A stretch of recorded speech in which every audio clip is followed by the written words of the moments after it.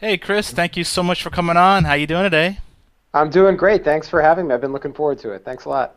Tell us a little bit about your role at HubSpot, and I know you were kind of an acqui-hire, and a little bit about your background. Yeah, sure.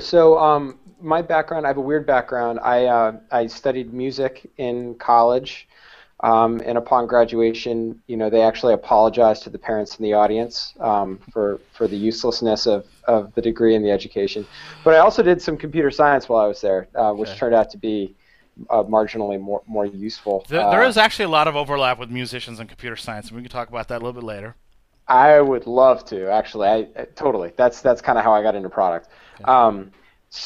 I did a bunch of random things and ended up actually getting a job as a marketer, really falling in love with marketing. That was kind of my first cube job, doing Excel spreadsheets and automating that stuff and dealing with web analytics and email marketing, affiliate marketing, all that kind of stuff. And I loved it. I loved the messaging and the game of kind of customer acquisition and Yeah. all that was super fun. And I came across a product that was really just in stealth, and I kind of watched it as they were in the stealth mode, and then actually started using it when they were in beta. And this was this really great product called Performable. Right. And their mission, David Cancel is the CEO and founder, and his mission was air traffic control for marketing, which I just thought was the coolest thing in the world. And I'm doing marketing, I'm doing product, I have a million different apps, a million different things going on, Right. and here was this mission that I found very appealing. And the early version of the product I used, and I would sit there as the team at that time will confirm, just kind of hammering support tickets in. Eventually they had to hire me to start resolving my own tickets. Yeah. Um, That's hilarious. so So really quickly here. Cool. So is this sort of a dashboard of all the key metrics for marketing and for product? so Performable was the first product. It was three things. By the time we were acquired by HubSpot, it was really three things. It was a landing page CMS with very strong A/B testing capabilities, and it was very designer friendly. Okay. All that stuff is carried over into HubSpot now. Really powerful analytics, event-based analytics, web analytics for marketers. So you could do all kinds of neat things, like take your iPhone app and integrate it with your website and have a unified picture of the customer across platforms, which was novel, and in many ways still is kind of novel. You can do all that stuff in HubSpot now. And marketing automation, I kind of hesitate to use that term. We were going after automation and going after this idea of, can you take these events and use them to create actions for the marketer, and actions that are automated. Right. And that kind of brought us glancingly up against some marketing automation folks in one sense, and then after being acquired by HubSpot, it did a lot of that and built the workflows part of HubSpot, which is, if people ask us about marketing automation, it's really not necessarily what we're trying to do. We're really after marketing and transformation, but certainly that whole part of the vision of automated actions has lived on, with a strong focus on email with segmentation So too. how So big was the team when it got acquired? Do you remember? there were 18 of us, if I recall correctly, 17 or 18, including the sales team. Okay. Everybody came over, and most of us are still here. How does that feel, man? How long has it been? Let's see, it's been about 2.5 years. Okay. So it was June 2 years ago, June 2011, and it's been a really fun time. So we got here and we rounded out, I don't know, maybe we were employees up to between 220 and 240 or something like that, Okay. and we just crossed the 600 mark I know, a you little guys over are. 2 years I know later. HubSpot's growing like a weed right now. Yeah, it's growing really fast. It's crazy to see the new hire class come in at the first week of every month. Growing really fast, adding about 40 people a month right now. Wow. That's great. It's great that you're still there. So a lot of times after acquisition, the team doesn't always stay more than a That's couple of right. years. Yeah. They, get tired of it after a while. We're just kind of warming up. I mean, this is a huge space and a huge mission. So just and, so for people yeah. that don't know, would you say HubSpot's big market now is just really the small business SMB and just doing marketing automation for those folks? Am I getting that right? I know I'm oversimplifying. Well, SMB is a great term. I mean, SMB to Intuit is something different than SMB to Oracle. We Right. probably sell in between those two, ends. Our high-end product, our enterprise product, has a great fit with marketing teams that are 10 people, 15 people. So are we selling to the Fortune 50? Absolutely not. Maybe a division within them, Gotcha. for sure. But our sweet spot, we definitely started with the owner-operator folks and have grown into the 200 employee to 1,000 employee kind of area. So Wow, that's I awesome. think a lot of folks would call that SMB, but it's not all owner-operator right now, for sure. Right. So what is your role? I mean, now that we got a little bit of background, what is your role now at HubSpot?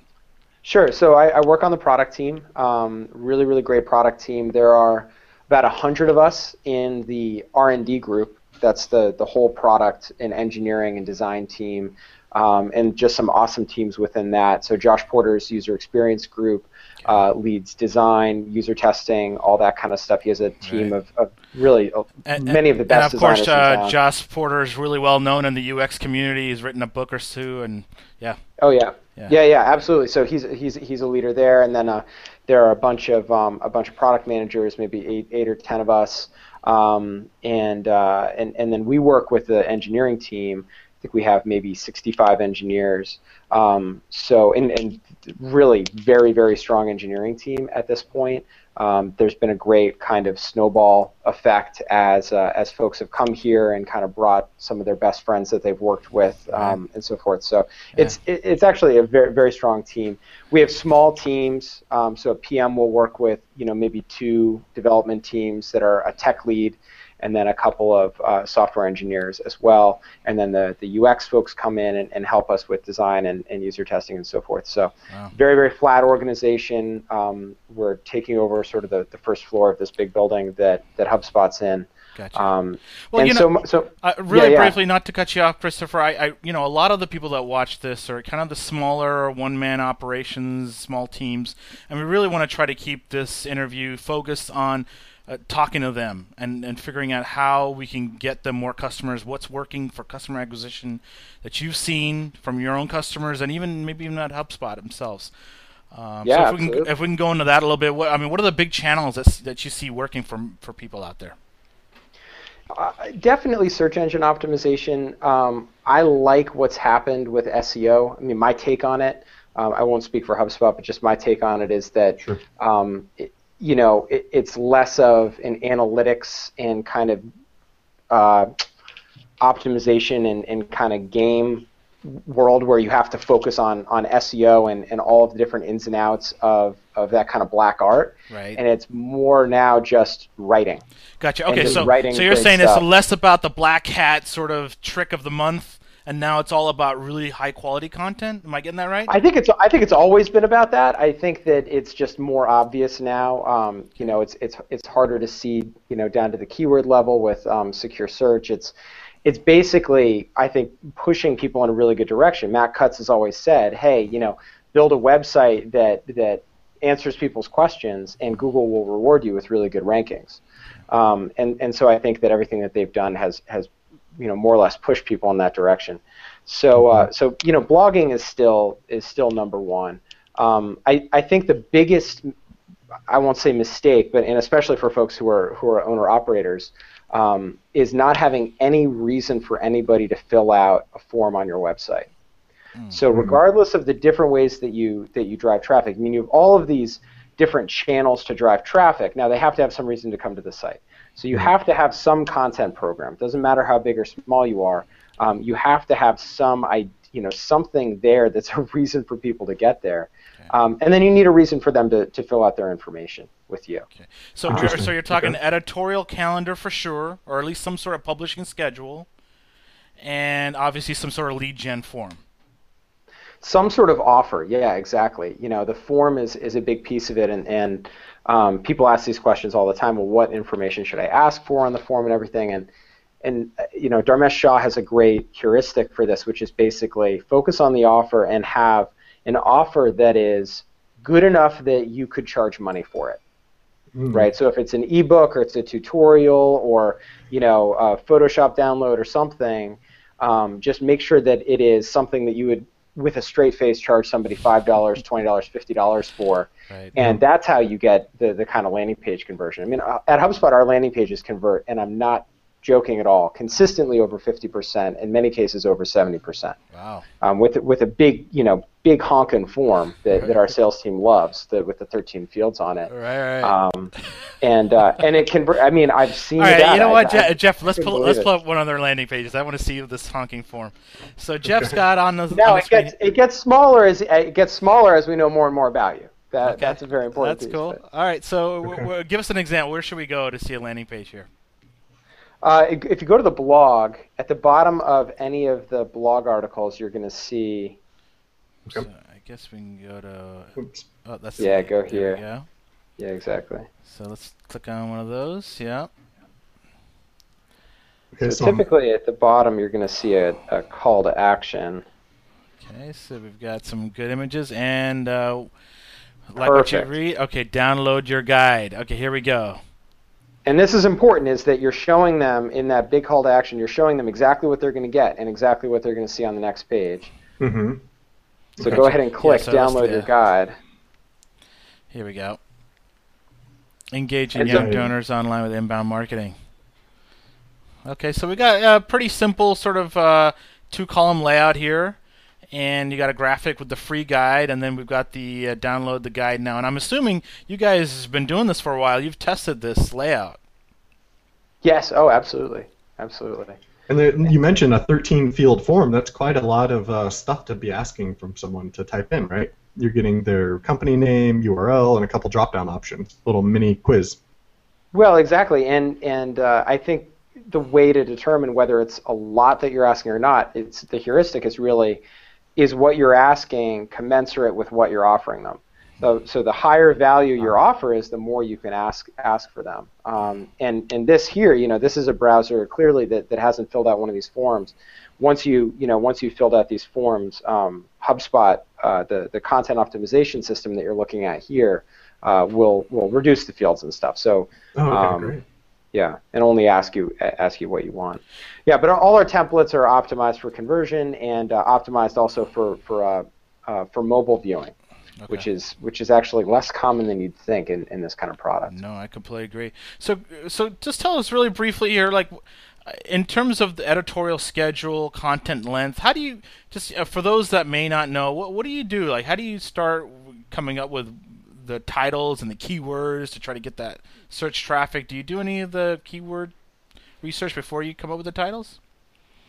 Yeah, and this isn't something that I've done a lot of here, so I have to sort of say the caveat here that I won't speak for the marketing department. But yes, exactly. You want to do some keyword research, and from that keyword research, basically, what you're doing is you're figuring out the questions people are asking on Google. Mm-hmm. That's a great place to start. Yeah, exactly, the intentions.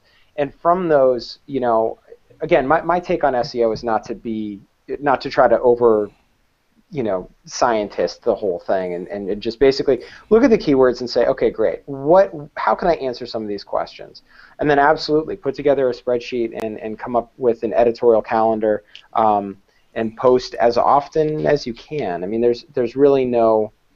I don't think there's an ideal amount. We've learned that you definitely can't post too much. Okay, gotcha. So you would say even one a day or one every couple of days is good? Oh, absolutely. I mean, if you could post once a week, I mean, heck, I mean, if our customers are posting once a week, they're generating leads, and it has a huge impact on their business. Gotcha. And do you have any kind of like a editorial length? Like I noticed that article that we looked at looked pretty long. I mean, we were scrolling down a couple of screens there. What kind of word count are we looking at? 500, 700, 200? It seems to be the case that longer form content is doing better. It does better on social media. It does better in terms of link building, and it ultimately does better in search as a result. Okay. So if you're saying, okay, maybe I can spend X hours a week posting blog content. And that X is, let's say, you can do one morning a week. You can spend blogging. You might spend that just writing one post, or even writing a post every 2 weeks that is likely to become the authoritative, source on whatever that question, back to the keywords. is. You're better with more, with more doubles than trying to get a ton of singles, basically. I see what you're saying. Okay. So better to have at the same time, posting lots of short content isn't bad, but you're likely to have better luck with an ongoing evergreen kind of post that generates a decent amount of traffic for a long time, with a longer form piece of content. And would you recommend after each one of these blog posts, I know generally speaking most people have like a comment box or discuss or whatever, to have that sort of lead gen box where you've got download your free guide and literally try to figure out ways to get people to give up their email by offering them something for a download? Yeah, this kind of play here, where at the bottom of the post you have a nice big call to action that shows what they're going to get, is pretty hard to beat. The other option there is to actually have the form embedded. We've A/B tested it. We really like this combination of getting the click and then showing more information before having the larger form. That works great for our business. I've seen businesses where all they want is email address and company name, or first name and email address, or something like that. And then you might want to put that right in line on the blog and save someone a click. Gotcha. You want people to have back to that kind of UX standpoint, you want to have a pretty clear picture as a reader of what you're getting. Think about creating that urgency, like, ooh, I want that. So that's why this ebook is all kind of, nicely displayed as an ebook and almost like a physical thing that you can get. Yeah. And you've got it right at the bottom of the blog post, like you mentioned, Amul, where like the comments would be typically, that kind of thing. How do you guys feel about all the pop-ups and all the other trickier, more aggressive ways that we've seen on other blogs to capture people's email? They're really cool. So there's an amazing post about that a guy named Brian Balfour wrote. And we can in post or something you can find the URL, or we can find it and edit it into we sure do know of Brian Balfour. We had him on actually not too long ago. Oh really? Okay, yeah, great guy. And he A/B tested a few things on a blog post that was getting a lot of traffic. I believe, and if I'm wrong, it's going to be obvious that I'm wrong. But he tried. I thought it was cool. A break in the middle of the content, where he just said in plain English, he said, geez, if you got this far in the article, you probably want to read my other articles. And there was just a little email sign-up box right there. And I believe that one did the best, but I'm not entirely sure. Gotcha. It's worth testing is the short answer. Gotcha. Doing some sort of interstitial as people come to the site can be really good. I know Neil Patel from QuickSprout has also done a lot of testing on this, and he has a big honkin' interstitial, with almost like infomercial style, get this SEO course and everything like that. And I'm kind of joking about it, but I'm sure that thing kills. I'm sure he's getting, 20-40% conversion on that thing for new visitors. So, and you know what, my gut tells me when some of the WordPress plugins or whatever CMSs are out there, some of the pop-ups show up right when you get to the site or right when you load the page, and that tends, at least for me, I tend to just close that. But with Neil's, you scroll down about a few pages down, and then it comes up. And I think those are a little bit more effective, in my opinion. Yeah, that's probably smart. I like the ones. New York Times, I think, started doing it and then there's WordPress plugins and so forth. So you get to the bottom of the article, and then it pops out from the side with more content. I think that kind of stuff is cool, like it responding to what the user is doing, and the fact that they've completed that content and now they're ready for the next thing is neat. Gotcha. Okay. So that's a good mindset to be in, where the user's kind of point of view is. But even stuff like Hello Bar that comes down from the top, and it's just right at the top. See a lot of those. Yeah, I mean, listen, if you don't have a ton of time to do an offer, it's all you can do is to get a blog post out a week. That's fine. Don't forget to have some kind of email capture there, and the Hello Bar type stuff is really good for that, right? I mean, it's at least a chance. It's a shot on goal to capture the email address. So I'm just curious how HubSpot has made their name in content marketing and inbound. So clearly you guys are all about blogging and creating content. How often do you guys publish over there, and what kind of numbers in terms of inbounds are you guys getting? geez, I mean, how many times a day do we blog? Yeah. Several times a day. Several times a day. So yeah, I'm assuming you have several people that's just their job is blogging. Oh yeah. And are these people in-house? Sorry, not to interrupt you. Are they in-house, or do you look for ghostwriters elsewhere?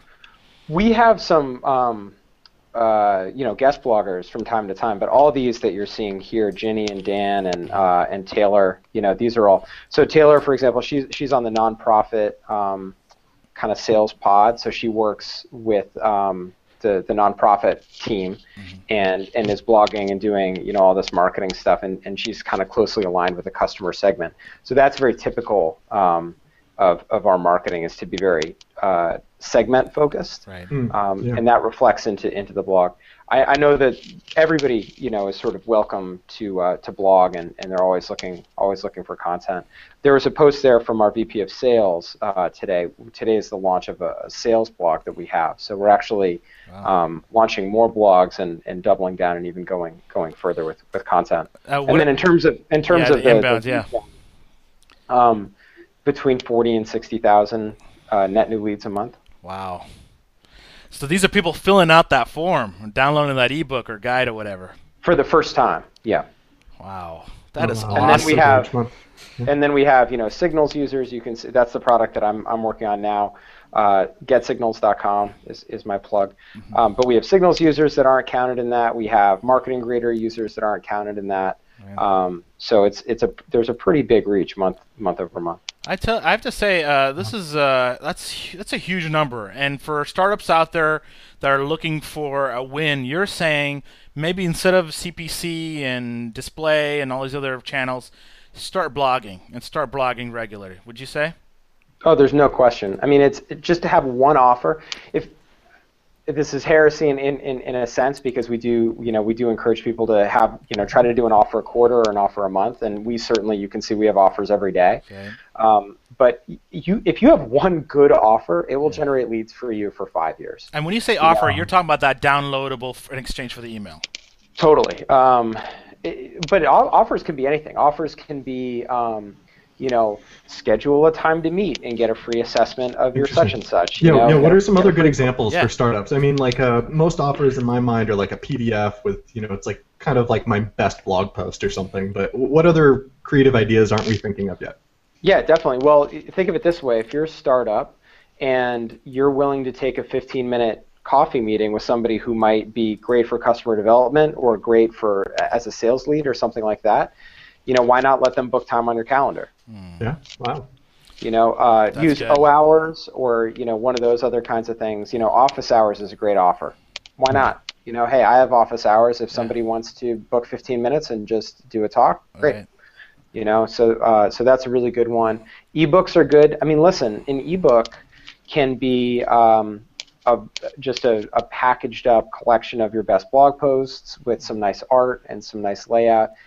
2,500 words, 2,500 words, it's an English paper. Right. It's like a high school or college English paper. I mean, so, we ought to be able to get one of those done, on the kind of topic that you work on every day. Right. And just the title is really important, something catchy, something good.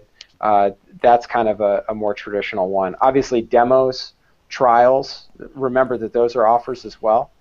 So if you're asking someone to sign up for your product, I know you guys had Brendan from Wistia on. I talk to those guys all the time about kind of offer strategy and top of the funnel versus bottom of the funnel offers. So for those guys, they're going to have an offer which is, get access to this special video content that we have. And that's just a top of the funnel offer where I fill it out and then I get, a new video every day for a week that's bringing me up to speed on video marketing. Well, that's great for someone just coming in the door who may not even be doing video marketing yet or have a video. And so they're going to go with that offer before they go with the offer to sign up for a trial for video hosting software that you can't use unless you have a video, right? So that's a perfect example of just trying to tune what you're offering somebody. But think about what you'd offer them in real life. I mean, think about offering them your time is a pretty good place to start, especially for founders and early stage folks. Yeah, that's a good one. I hadn't really thought of that off the top of my head, but how valuable for both parties, right? Because you're trying to figure out these customers, something we talk about a lot on the show, doing the customer development. And if you can get them to kind of call you, you're hitting two birds with one stone almost. Yeah.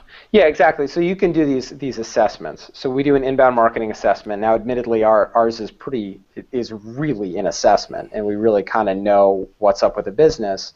But it's also, it's part of the sales process and a great way to figure out if there's a fit. But think about whatever your product or service is, especially if some of the folks watching this are web app creators and designers and founders. Think about, I'm kind of from that East Coast sales and marketing B2B software kind of world, and so I think about that stuff a lot. But I believe most apps in that category could originally be services rendered with, a smart caffeinated person and Excel and a phone. Huh. You know what I mean? It's really lo-fi. Keep it super lo-fi. I like that. Way lo-fi. I mean, we, very, very ghetto. Very, very manual. Fake it till you make it. I love it. Because if you can't do something, like if you can't answer a question, like, hey, I'm going to send you this email every day with this information in it if you pay me. Right. And if somebody's willing to pay you for that information and you can, go grind out that information and put together little charts and all the rest of that, chances are that you can automate that. Right. You know what I mean? And chances are if you can create a daily email that people open and like and will miss if you don't send it to them, right, then you're in a really good position for like a full web app. I love that. Is there a specific example that you're drawing from here, or is this something you've read elsewhere? Oh, man. I mean, there are tons. One that I like is, and I don't think anybody knows how to pronounce this freaking thing, but Newsly or Newsly. Newsly, okay. It's newsle.com. Okay. And they have this whole product, right? They have this whole web app and this scraper and like all this cool shit. And then but the main thing that they're trying to get you to sign up for is a daily email with news articles about people that maybe you're connected to on Facebook or through email or whatever. Gotcha. And it's super simple. But that thing, like, you just keep scraping at it and scratching at it, and it just goes deeper and deeper and deeper and deeper and deeper. And that's actually a cool, that's a great example of the offer being the product. But the offer, again, is like a very top of the funnel offer. Hey, connect with Facebook. Right. And then we're going to give you this value every day. It's pretty cool. Right. So with Signals, actually, because it's up there. Let's talk about that, because I know this is kind of like some product that you're working on. So tell us a little bit briefly what Signals is and your role.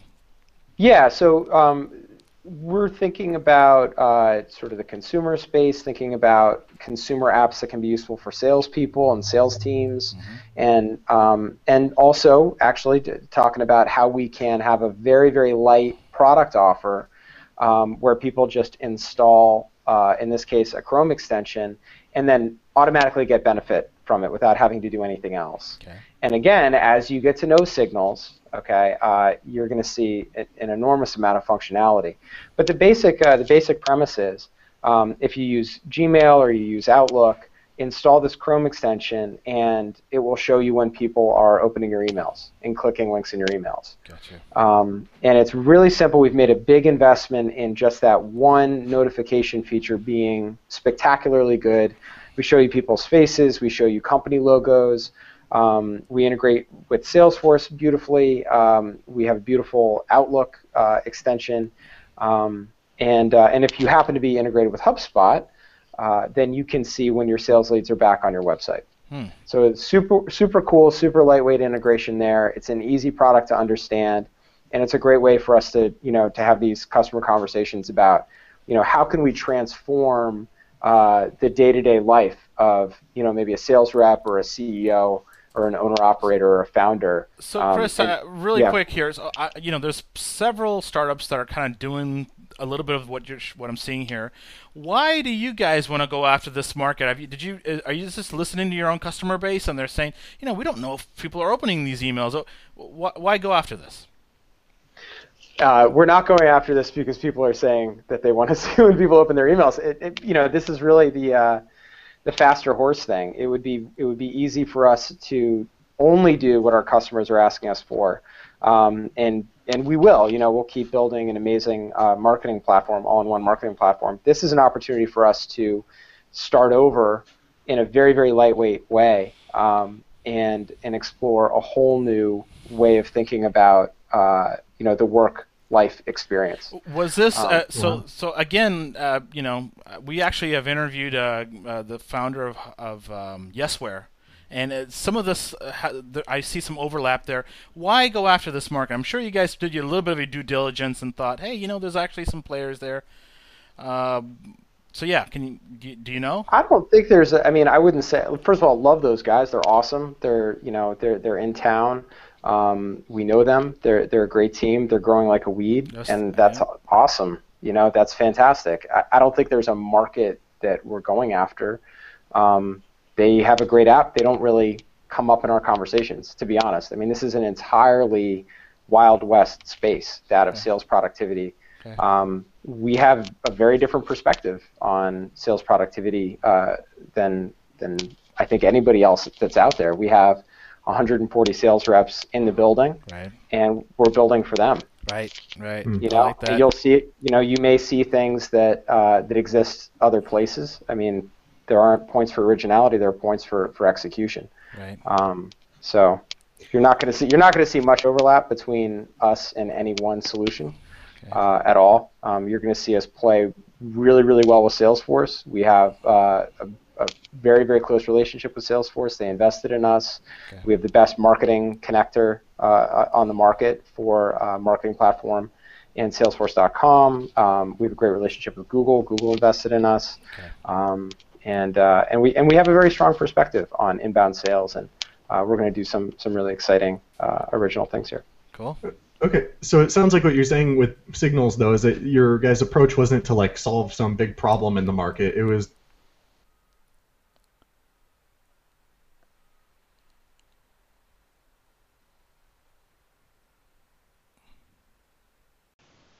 I don't know what happened. Oh, you're probably muted now. There we go. Sorry about that. Yep. Sorry, a little Google troubles today, but. So it sounds like Signals is another conversation for you to have with the customers, another tool, another kind of launching point. Is that right? Totally. It's a totally new sales process. It's self-serve. You can go in, you can add your buddies from your company on one credit card. You can upgrade, downgrade. There are no sales reps at all, which is pretty cool. And that's very exciting for us. Is how can we deliver very low cost products for people that they can just come and decide they like and buy, as opposed to we have a wonderful core model with great metrics and great product and a great team, but this is just really trying something really different. It's a little bit more like Dropbox in terms of kind of the growth and customer acquisition strategy. So that's exciting for us as a company, to learn about what we would try if we were a startup, which is really what they've asked this team to do. Yeah, that's really awesome, actually, that you were able to do that within HubSpot. Can you tell us a little bit about that? How you guys just why is Signals not a part of HubSpot proper? Yeah, I think we would have sacrificed a huge opportunity to do a startup within a startup. I think a lot of companies try to do the startup within a startup, and it's all about timing and all about culture. And we had the right time in that people were curious enough and supportive enough, and also felt good about the core model, but also were curious about, hey, how do we become 10x, 100x the size we are? And so, kind of internally, even the core stakeholders in our core model are very excited about this. So a lot of the things that you typically would run into with friction with a startup within a startup, we just haven't run into. We have a very unique culture, and it's an uncommon opportunity to do something like this. So the short answer is, we did it because we could. We had the company to do it. We had the management gets it, man. They get it. They get it, and they say, no, we're gonna do the long game here. We're not gonna have our reps sell this quite yet, and we're gonna let this team explore as though we were exploring as our own startup. It's got to feel nice to be part of a company that lets you do that. If that little bit of autonomy, I'm assuming you guys are getting. I'm really kind of impressed. It's been really neat to see everybody band together behind this. So how has the adoption been so far? I'm assuming this is out in the wild now, or is it still in beta? Or? Yeah, no, it's out in the wild. We launched it on August 20th at the Inbound conference. Okay. And we have 7,500 companies using it. And a whole bunch of free users and all kinds of great growth. So as a product manager, what's the roadmap looking like for this sucker? Just think contacts. Just think it's all about people. The first version here has focused on reinventing the relationship with your time and your day. So instead of a sales rep working a set of to-dos, right? I mean, how many times have you gotten a follow-up from a sales rep, just reminding you, just reminding you about that call that we were trying to set up, right? And you're like, I'm not trying to set up that call. And instead of that, having a sales rep spend their time, responding to people who are coming back to their website, people who are opening their emails and clicking links and so forth. So the first version is really focusing on reinventing the activity, and you're going to see over time that it's really going to focus on reinventing the relationship between people. Instead of using templated emails, for example, as a popular feature in some of the stuff you're talking about, you're not going to see us do that. You're going to see us do some things in a very different direction. And make a big bet on contact. Wow, this has got my interest peaked. What is? Can you give us a little bit more on this one? I mean, no templates. So are you going to take some of this data and say, hey, Bob, we noticed you clicked on our link, and then have that set up as a template as opposed to just a standard generic? Yeah, it sounds like you're bringing in context rather than having the salespeople do the dry, cold emails, cold calls. Yeah, it gives them more opportunity to build the relationship. Yeah, exactly. I mean, what are we about at HubSpot? I mean, if you look at the other messages and words and themes and images and patterns from Inbound, it's all about people.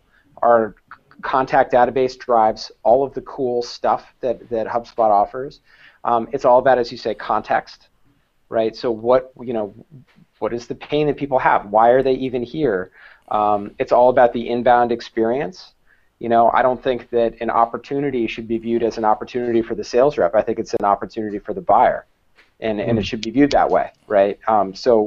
In many ways, we're just going to kind of rethink some of these things and continue down this lightweight sales enablement kind of space. I like it. I like it, keeping it lightweight just to get it out there and get people using it. I really dig that a lot. How long did it take to get this first version up?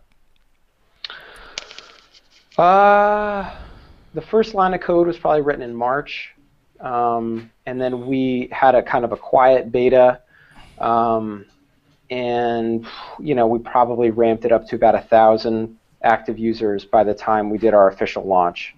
And I had a kid in the middle of that. So, well, congrats on that, man. Yeah, congrats. Thanks. So, all right. So, I'm assuming you're going to have these kind of cool contextual hooks coming up here in the next few months. What are you going to be doing specifically to help promote this and get this further out?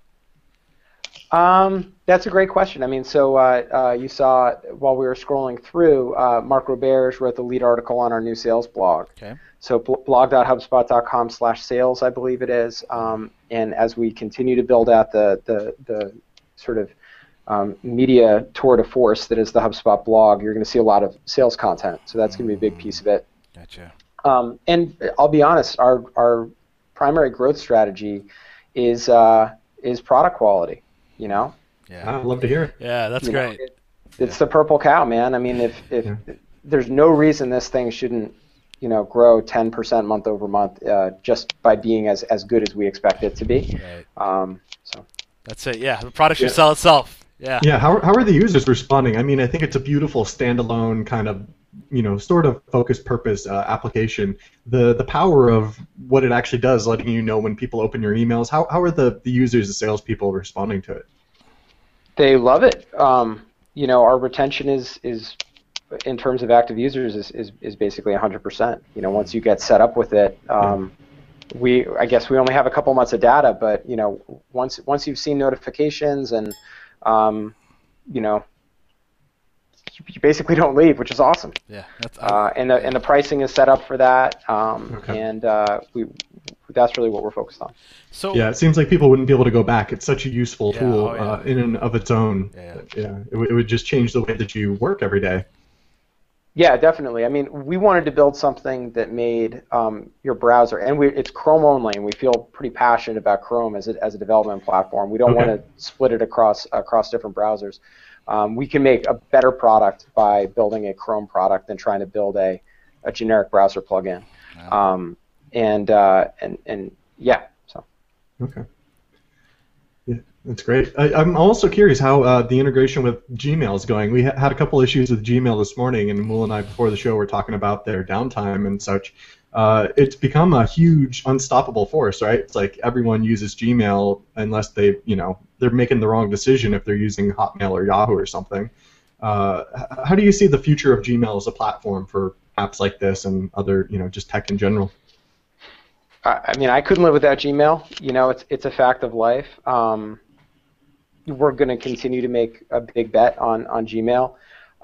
We feel like Gmail is a pretty good product, and not something necessarily that we need to rethink and reinvent. So you're probably not going to see us do much other than very lightly change the Gmail experience to sort of have this, I'm going to date myself here, but, I grew up in the 8-bit Nintendo days. It's like Game Genie for Gmail, and Game Genie for the sales rep's life.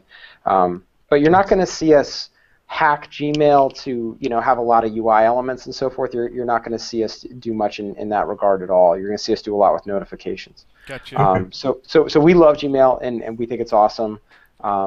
And it'll be interesting to see all the fallout from the sort of tab design. I was just going to ask you about that. What do you think now that we have an offer? We got the email going out, they're getting the ebook, and now it's hidden behind a promotion tab. What's your feeling behind all this? I got to be careful. The guy who's sitting right behind me there was quoted in the Wall Street Journal on this topic, so I can't pretend to know much about this. Okay. But I think people get super worried about these changes in the marketing landscape, and if you write good content and you have great email marketing, look at how folks are marketing, doing the inbound thing. HubSpot, Wistia, Help Scout, Price Intelligently, Litmus. If you're creating great content. So there's some promotions tab. I mean, who cares, right? I mean, it's really about quality and having something to say, and having the organization to remember to say it is really what matters. Gotcha. So I don't think it's going to be a huge issue. So as long as they're high quality content, people will find you in that promotion tabs. At least you'll get those. They'll find you everywhere, man. They'll find you everywhere. They'll run into you. They'll follow you on Twitter. They'll do this. They'll do that. They'll find you where they want to find you. That's the whole idea. And if they want to find you in the promotions tab, they'll find you in the promotions tab. If they want to find you somewhere else, they'll find you somewhere else. Gotcha. But if you're not writing great articles, Nick Francis and his team at Help Scout, they write great content. They got great content. The Wistia, they make amazing videos. Yeah. I open those emails, but my open rate on those emails is 100%. You put them in a promotions tab, the open rate's going to be 100%. Right. Yeah. The great quality trumps all. Yeah. Absolutely. You shouldn't worry about too many of the other landscape changes. It's funny, we're going back to the old Mike Cuts, or Matt Cuts, keep that quality high. And you don't have to worry about SEOing black arts, right? I don't think so, man. Tom gave a really great talk. Tom Monahan here gave a really great talk at Inbound about email marketing, just like face-meltingly good. And the first thing is you should write content that's so good that people would miss it and complain if they didn't get it. Yeah. And start there. And so many people just have so much progress to get toward that point before starting to worry about the promotions tab or Panda or like any of this nonsense, I mean, that stuff matters, right? And if that's your full-time job, and sure, you're director of marketing operations at a huge company, you got to know all that stuff and know how to kind of react to it. But if you're a founder and you're trying to figure out, how do I get this app out there? How do I get distribution? How do I get users? How do I get people's credit cards? And that's hard, right? I mean, start with really getting your message and figuring out the questions people are asking. That's great. I love it. All right, well, we don't have a ton of time. I just wanted to ask you a couple of last questions. Do you foresee yourself ever leaving HubSpot and creating your own thing? I mean, I know you're pretty comfortable over there, I'm assuming. I think the culture here is the culture about learning, and that's really what I'm after. I want to learn as much as I can, and this is an amazing place to learn, and the learning curve is incredibly steep. I can't imagine it being steeper anywhere else. And I get to work on customer issues. I get to work on delivering value for customers, as opposed to pursuing funding or dealing with real estate and all the rest of that. So, right. That's kind of where my head is. Gotcha. Oh, that's great. Yeah. So, real quick, as a product manager in product management, what's your experience with the customers? So you built Signals. Do you do a lot of customer development beforehand, or you guys kind of had an idea exactly what the product was going to be? Do you go do feedback loops with them afterwards, or what's it look like generally for you? We built an entire product before we built Signals. We built an entire product, worked on that with customers, running ads, doing calls, this, that, for 6 weeks, 2 months. I mean, we have this whole real product, and learned so much, started over, and kind of did it again, with all of the learnings that, we really needed to start again from scratch and figure out, okay, no, the onboarding's got to be totally different, time to value's got to be totally different, this, that, and the other thing. So a lot of it is, trying to do what Apple does that they say you can't do, which is to build several versions of something and then pick the winner. But you can. I mean, hey, making a web app isn't as hard as it used to be. It doesn't take you $5 million to get a decent experience that you can learn from. So that's a big part of it. We do all our own support for Signals. It goes straight to the engineering team. My cell phone number is in the app. Nice. You guys really are like a startup. So yeah, it really is like a startup. Yeah, it's like holy cow. Yeah, several hundred people, and they're still like putting a cell phone in there. Usually, once you get past several hundred people in an employee count, that the cell phones, Yeah. If management is watching this, I'll go change it to an 800 number. But, no, it's been great. It's been great. I mean, our customers call us. We know who they are. We know what they're up to. Hey, yeah, you're growing your team in there. That's awesome. How can we help you? This, that. So it's a lot of frontline stuff, a lot of screen sharing with customers. We have space here, so if a customer, if it goes beyond even the sort of, quick back and forth over email, we say, let's get on a call and just talk and hear their experience and so forth. And then also, we have a strong advantage in many senses in that upstairs, there's an entire floor full of inside sales reps who are absolutely, without any question, 100% my target customer. Right. So there they are, right there. Yeah. Yeah. So I'll launch a feature just to HubSpot, and then walk upstairs and point it out to a couple of people, and watch over their shoulder. And sometimes it's dumb, sometimes it's a neat idea, but we position it wrong. Sometimes we're kind of onto it. So yeah. You're definitely eating their own dog food over there. We are. We all use it. We have 550 Signals users out of 600 employees. So I got to go find those other 50 people. But. Right. You're like, what's up? Get on here. That's great, man. And it also sounds like you got some deep, sort of support from management. So Dharmesh and all those guys. So it's a great team. Everybody, if in the words of Dharmesh, if you're ready to do a startup, you want to do a startup and build a company, do it. If you're not, come work at HubSpot. I love that. Any final parting piece of advice for those that are watching, small teams struggling, let's say? JFDI, just fucking do it. Just fucking do it. All right. Well, let's say they are just doing it and they're struggling. What would you tell them then? Maybe they're struggling getting traction. I don't know. Maybe the product's not right. Any thoughts? It's long. People expect this stuff to happen overnight, and it's hard. And look at the folks who put the time in. Look at how long all these people I'm talking about having great content and great products, local startups, that aren't 600 employees but are really just have amazing stuff going for them. Those are not folks who started this 6 months ago. You know what I mean? Nick Francis did not start Help Scout 10 weeks ago. Yeah. Chris Savage did not start Wistia last year. Right. You know, it's you can succeed. Timing is everything. So think about the timing of your opportunity, and you know, the fact that it may take some time for it to really hit. Right. Yep. Good advice. Yeah, it's great advice. We'd love to hear that you guys have such a culture of learning there. I think that's incredible, and I think it speaks to why you're still there after the acquisition, that's where right. so often we find people fail to go do the next exciting thing. But it's obviously saturating you with knowledge and adventure over there. We're here. We're working. If you want to come work with us, email me, Christopher@HubSpot.com, and we'll hang. Awesome. That sounds Excellent. great. Well, thanks for coming on. It's been really great hearing your story. Thanks so much for thinking to have me on and inviting me. I really enjoyed it. Great. Absolutely. We appreciate your time. Yeah, Thanks. yeah. Have a great day. All right, talk. All right, bye. Bye-bye.